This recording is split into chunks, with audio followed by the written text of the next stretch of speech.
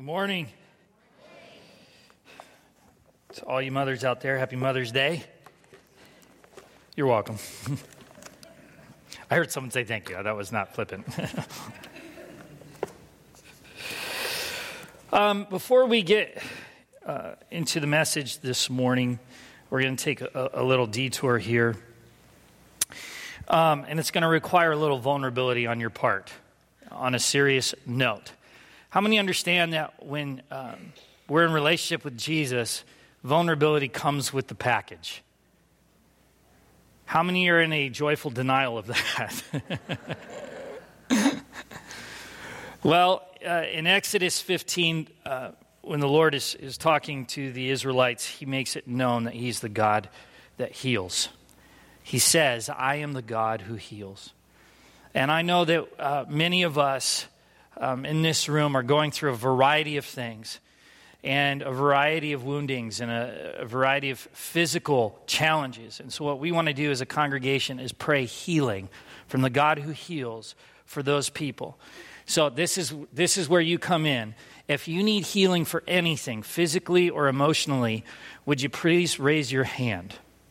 Okay, and I want everyone to kind of look around so you can see who you're seated next to.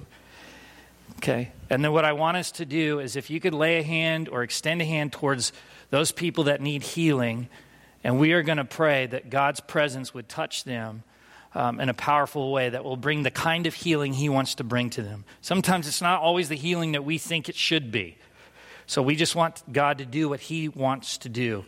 So if you'd please join me in prayer as we ask the God that heals to bring his healing.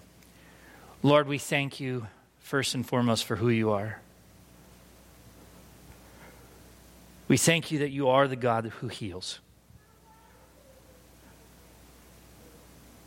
We thank you that you know every need, every desire. You know every heart intimately. So Lord, we ask in Jesus' name that you would bring healing to the afflicted. The afflicted in Jesus' name. To the bodies that are out of alignment, we say in Jesus' name, realign according to God's good purpose and his original intent. In Jesus' name. For those that are emotionally wounded, relationally wounded, Jesus, we ask that you begin to mend and repair. And there's always a waiting with healing. So Lord, may we be joyful in the waiting. May we not put expectation on what it should look like, but trust and faith that you're going to heal the way you're going to heal. That you're going to do what you want to do in us and through us. And where there's anxiety, fear, or worry around the ailments, around the woundings, where we say quiet and be still in Jesus' name, we pray against those things, and may we feel your presence of peace and comfort. Lord, we stand with you and with one another in your name, and ask that your will would be done in this place. We thank you, Lord, in Jesus' name. Amen. Whew. Like, where do you go from there now? We know, right back to Romans. Well, today we are going to continue and finish chapter 14 in Romans. So if you have your Bibles and you open them out to chapter 14, and we're going to start at verse 13 today. But before we do that, I want to share an experience I had. Have you been in a situation where you feel pretty good about yourself? You feel that you have a freedom to kind of just be who you are because of what God's doing in your life. You have more confidence. Who's been there? And so that confidence drives you to maybe say things you wouldn't normally say, do things you wouldn't normally do, all in the spirit of Jesus. You're not trying to upset the apple cart, but you feel good. You feel ready to go.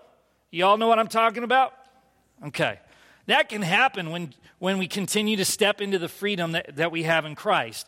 And sometimes we can forget who our audience is when that freedom is being expressed. And yours truly does it all the time.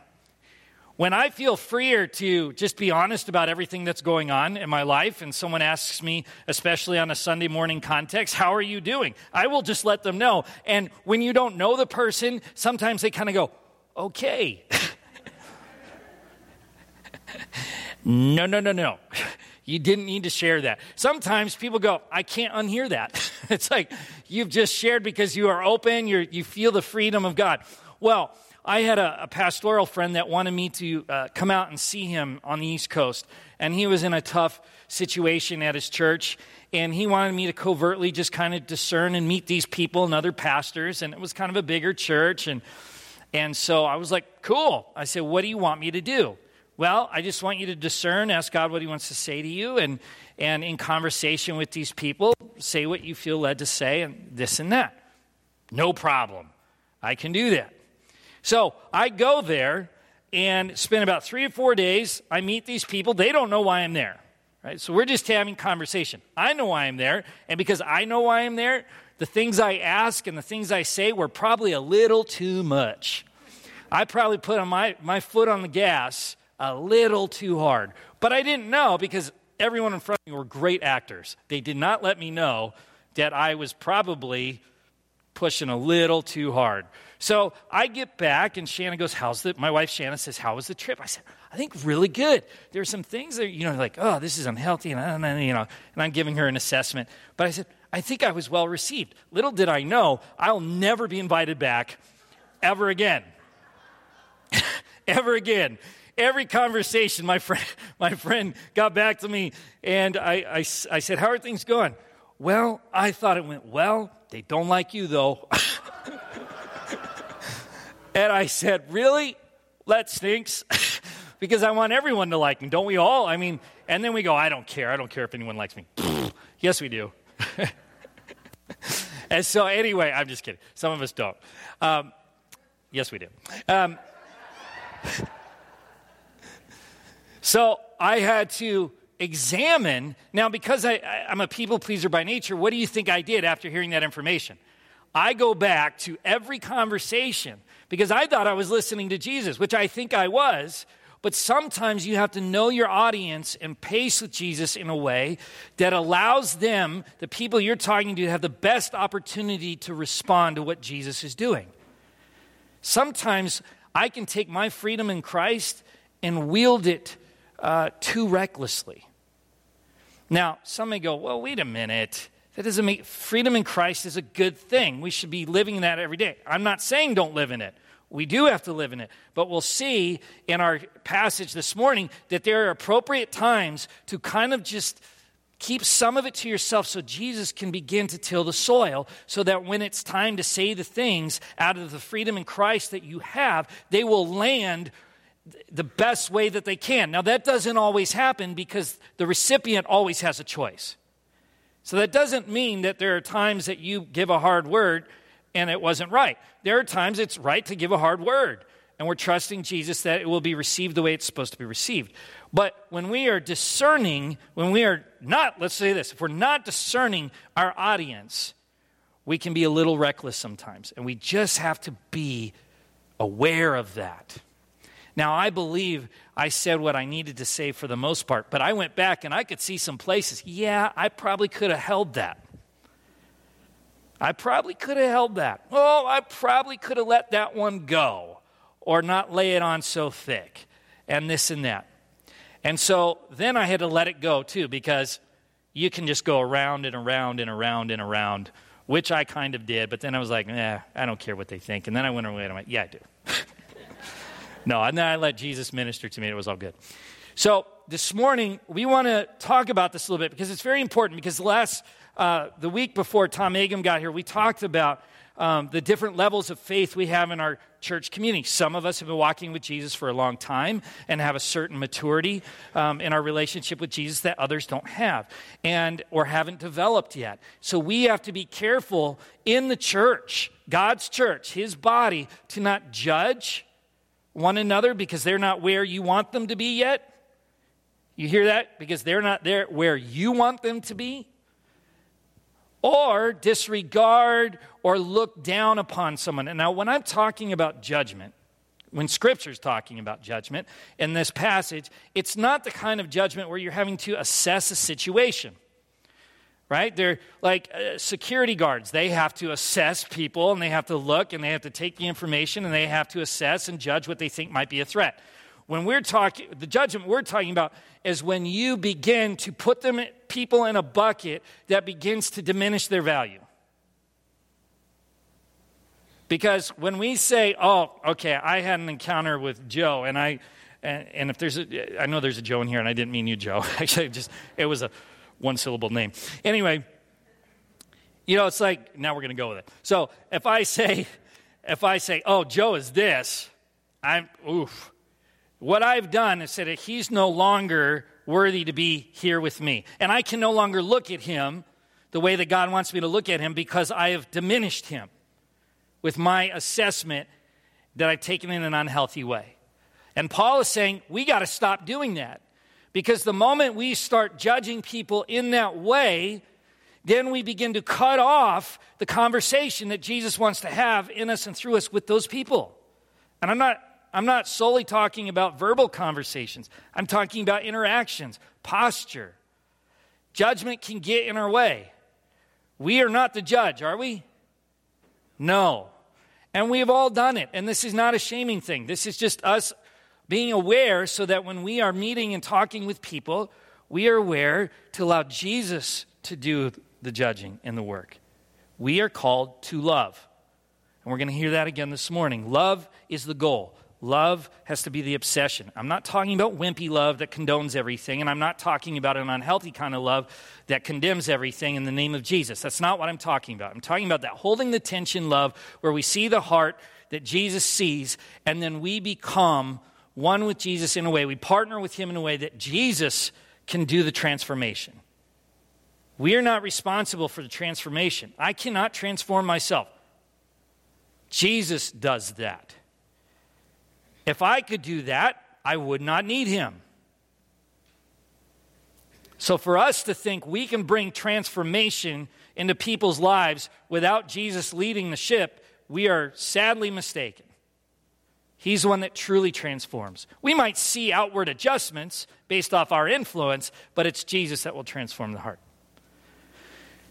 So this morning we're going to continue, and it's kind of a long passage, so I'm just going to read it to you. I want you to relax and just receive it, and then we're going to pick a few places to land here. But I want to give you the overall context this morning. And now remember, Paul is addressing the conflicts about what's okay, what's clean and unclean to eat, because that was a big deal according to the law. And Paul is saying that in Christ Jesus, all things are clean. It doesn't matter what you put in your body right now. It's about Jesus. And so people that are in that freedom are now judging those who are still under the law, and those under the law are judging those who are free, but they're all part of the same faith community now because of Jesus. So there's conflict here, and Paul's trying to address that and say it's all about Jesus, guys. It's all about Jesus and expressing himself in love. Therefore, he says in verse 13, let us stop passing judgment on one another. Let us stop. Finito. Let us stop passing judgment on one another. Instead, make up your mind not to put any stumbling block or obstacle in the way of a brother or sister. I am convinced, being fully persuaded in the Lord Jesus, that nothing is unclean in itself. But if anyone regards something as unclean, then for that person it's unclean. If your brother or sister is distressed because of what you eat, you are no longer acting in love. Do not by your eating destroy someone for whom Christ died. Therefore, do not let what you know is good be spoken of as evil. For the kingdom of God is not a matter of eating and drinking, but of righteousness, peace, and joy in the Holy Spirit. Because anyone who serves Christ in this way is pleasing to God and receives human approval. Let us therefore make every effort to do what leads to peace and to mutual edification. Do not destroy the work of God for the sake of food. All food is clean, but it is wrong for a person not to eat anything that causes someone else to stumble. It is better not to eat meat or drink wine or to do anything else that will cause your brother or sister to fall. So whatever you believe about these things, keep between yourself and God. Blessed is the one who does not condemn himself by what he approves. But whoever has doubts, is condemned if they eat, because their eating is not from faith, and everything that does not come from faith is sin. Ooh. So let me sum this up here. Paul is using food because that is the context here and a point of conflict and what it represents. Sometimes we can look at this and go, oh, no drinking booze and no this and no eating meat. That is the surfacey stuff. That's just the example of what people are giving themselves to. So Paul is saying whatever it is that could cause someone to stumble, if you're not used to seeing dancing in the church and I come in and I go, woo, like this, I'm going to make people feel really uncomfortable and they might go, a demon is in that man, not the Holy Spirit. And now what I have done, because I think I'm free in Christ and everyone should be like me, now what I have done is possibly put a stumbling block in front of my brothers and sisters. Instead of doing that, I'm in a place, Lord, what do you want to say to me? That's really, to me, the meaning of freedom. That we have access to Christ in such a way that we can hear him, we can ask him questions, and respond to what he wants to do in us and through us. That, to me, is true freedom in Christ. Not to go, I am no longer a subject to the embedded theology I once had in the Baptist church, because I grew up Baptist, where you can't dance. Now I'm going to dance, whoa, because I'm free in Christ, and everyone else is like, psycho. I've cut off a dialogue, because we are good at judging, right? And what do you think people are going to do by that behavior? Yeah, thank you. We're going to judge you like we are now in that terrible dancing rendition. No. So Paul is trying to get us back to simplicity here. If we've been paying attention in Romans, Paul has been trying to address everything and anything that causes attention and division in God's church and bring it right back to the main thing, which is love in Christ Jesus. And so he's addressing the stumbling blocks. And he's saying, don't hang on to those in such a way that you create your own stumbling blocks in the name of freedom in Christ Jesus. Because we can do that all the time. I've been in so many different cross-cultural situations, and from minuscule things, just different denominations, to outside of the country and all this stuff. And you always have to be discerning on what God is doing, because you don't know what your behavior will do to someone who's watching you. Now, I am not saying that your behavior is controlled by them and the expectation of people. I'm not saying that. What I am saying is that we have to be focused on what he wants to say to us and not just what we think he would have us do because we feel more confident in our freedom in Christ. Because remember, you have these Jewish Christians that are now free from the law, and some of them are going to run with it. Watch me eat this pig. Wah, wah, wah. Bacon's good. You know, that's about you. That's about me. That's a selfish thing. It's like, I can do what I want now. I remember when I was in college and I was on the opposite coast. Because remember, I grew up in California. Now I'm in Philadelphia. I can eat as much sugar as I want to eat. I can eat as many cheesesteaks as I want, and I did. I can do A, B, C, and D. Why? Because I have freedom, baby. But it wasn't always good for me. How many have experienced that? Even when it's good, it's not bad for you. It's not bad to eat a cheesesteak. But once you start to take that freedom and abuse it, it's no longer freedom. It's taking you captive. And we're right back in the law because we've created a new one in our lives and call it freedom.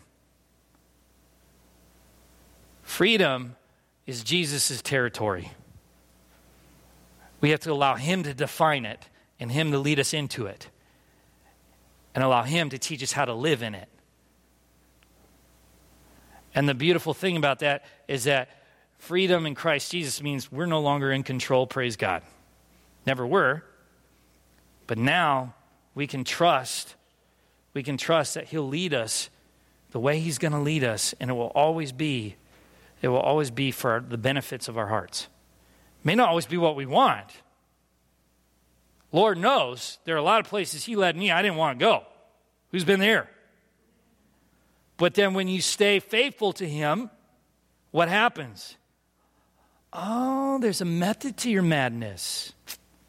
I get it. Jesus actually knows what he's doing. Go figure. Eureka. And we jest about that, but it's true.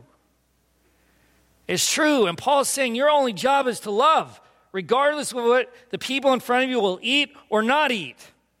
And it's not for you to try and stretch them on your own power by showing off your freedom. He says, keep that between you and God. And when God wants to release that, he'll release that. But otherwise, until further notice, keep that between you and him until he gives you marching orders. Because otherwise, we will put stumbling blocks in front of people that God wants to reach through you. Now, again, I want to be sure that this doesn't get confused. I'm not saying there won't be times that God will lead us into a situation with people where we have to model freedom in Christ. I'm not saying that. I'm saying when we go off script of what Jesus is doing and begin to take it in our own hands and make his freedom in our own image and begin to do the same thing we always did but call it Jesus. Because now we judge with justification. Now we act the way we want to act with justification. Now we do what we want to do, say what we want to say. And it doesn't matter the intent. So that's why discernment is so key. Do you see why that's key to pace with the Holy Spirit? Because he knows. And our job is to be subject to Holy Spirit, not to tell him where to go. So Paul is making it very clear, and he says a statement. And for me, I was like, yikes. But he says at the end here, everything that does not come from faith is sin. Now, before we put our imagery to the word sin, remember, sin means missing the mark. Okay? Because oftentimes, my image of sin can lead me straight to shame. That's not where Jesus is trying to lead us. He's trying to get us out of that. But we have to be aware where we're missing it. And we are not walking in pace with Holy Spirit, abiding in Christ, when we are not living in and out of faith, we're missing the mark. That's not to be overly black and white or condemning. It's right there. There's no explaining that away. It's true, correct? If we're not walking with Jesus, are we on point? No. So Paul is saying when we don't exercise our faith and the decisions we make are out of faith, we're missing the mark. And that is true.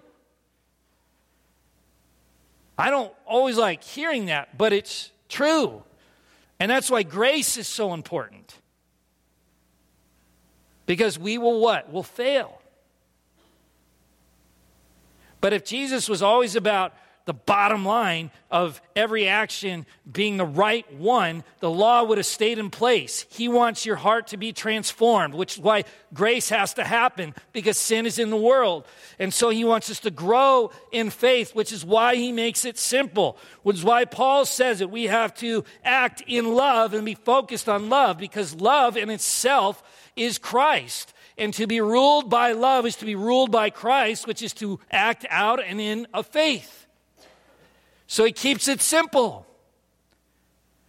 Stop worrying what people are doing and not doing according to what you think they should be, and and focus on being one with Jesus in such a way that the love of God is seen in your life. That will transform their hearts. It will transform their behavior. It will do all those things you think we need to micromanage and do ourselves. We don't need to do that. We got to let him do that. So Paul's trying to address every little thing that gets in our way because it's human nature. There's a new normal in town, folks. His name is Jesus. And it's a hard one because we have to relearn. That's why they call it born again. That's why. Because we have to learn a whole new way. And as adults, We're still growing, aren't we? That growth is going to continue in Jesus, too. It's no different. And so this is the tension. It's a major tension. Because when we see injustice, when we see things not going the way we think they should go, and when we have this confidence and this freedom that we've gained in Christ, and we've worked hard to like ourselves, and finally we can see ourselves through Jesus, that gives us an empowerment, and we're excited to engage the injustice in the world. And we're excited to be a warrior for Christ. We're excited to be an outpost of the kingdom of heaven. But an outpost of the kingdom of heaven is ruled by Christ. And the injustices in the world need to be engaged, but by Jesus. And now, I'm not saying we don't do that. That's not what I'm saying. I'm saying we have to let Him lead that charge. We have to allow the love of God to influence us, to drive us, to comfort us, to give us wisdom and truth, timing. Because if we go rogue and we do everything in the name of Jesus and not with Jesus, we begin to set up stumbling blocks we don't see that we're putting up. Which is why Jesus has to be the singular focus. No one comes to the Father except through Jesus. He's the way, the truth, and the life. Is it pretty clear it's about Him? So this is something we're always going to be wrestling with, folks. This is not a one-sermon thing and then we've got it. This is something as a body we have to step into. That's why we prayed the way we did this morning for healing. I can't heal anybody. Jesus can. I can't bring comfort, the comfort that we need. Jesus can. So we as a body collectively step in and say, Lord, what do you want to say? What do you want to do? How do you want us to respond? He is the head of this body. And so our job is not to pick at every little thing we see that's off and then stretch our spiritual muscles and call it freedom in Christ. It's the pace with the Holy Spirit, which is why we have these questions. We're not a slave to these questions. We're a slave to Christ. These questions help us keep us there. Does that make sense? So, again, I'm going to pray protection over us not to go through every scenario where we didn't do this or because that can take us down a that's really bad road. And I've been there way too often. But this is a new opportunity to be aware and to step in. Aware and step in. And God's grace is so good, it gives us space to fail.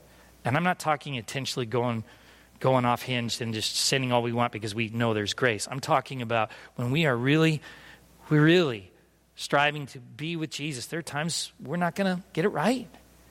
And His grace covers that so that we can learn and grow and be transformed. Is that not good news? That's beautiful news. So we are going to continue to step in and practice this as a body. to make it about Him and He alone. To sit in the uncomfortable silences when we need to wait when we need to wait, but do it joyfully. To say what we need to say according to what He is leading us to, and trust that God will bring the outcome He wants. I mean, these are all practices that we need to continue to step into because that's what He's called us to do. To be with Him and go where He goes. And it's a beautiful thing. But we won't always get it right. And that's okay. Because He's going to continue to transform us as long as we continue to engage Him. Amen? So, Lord, we thank You and we praise You. We thank You for Your grace. We thank You for your love, and that our only mission is to be with You and express You to other people, which would be love in motion. And love will transform. So we thank You. And I pray against shame. I pray against guilt, unhealthy guilt.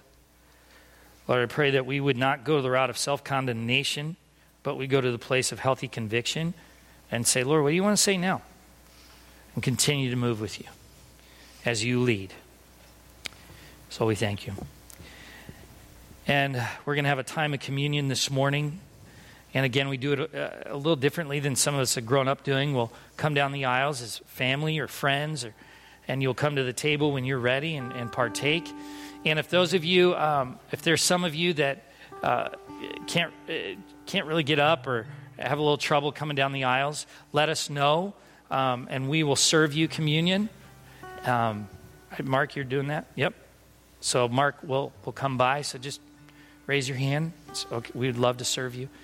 So as we do that, as we come to the table, it's you and Jesus. That's the beauty of it. It's us and Jesus. So as we remember, we give thanks. We don't remember just what he did, but we also acknowledge what he's doing. And that he's alive and well. And his presence is bringing healing. It's bringing transformation. And it's bringing joy where it's been hard to experience joy. So, Lord, we pray you bless our time in communion as we honor you and worship you and glorify you. Have your way this morning. In Jesus' name we pray. Amen.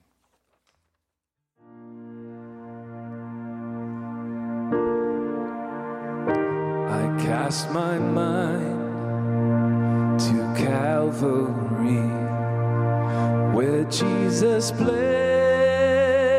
and died for me.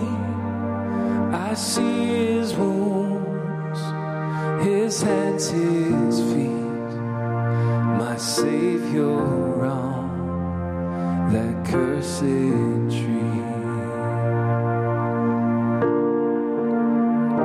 His body bound and drenched in tears, they laid him down in Joseph's tomb, the entrance sealed by heavy stone. Messiah still and all alone.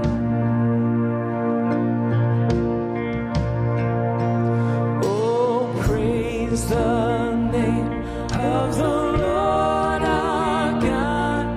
Oh, praise his name forevermore. For endless days we will sing your praise, oh Lord our God. Then on the third at break of dawn, the Son of Heaven rose again. Oh, trample death, where is your sting? The angels roar for Christ the King. Oh, praise the name of the Lord our God. Oh, praise his name forevermore. For endless days we will sing your praise, oh Lord our God.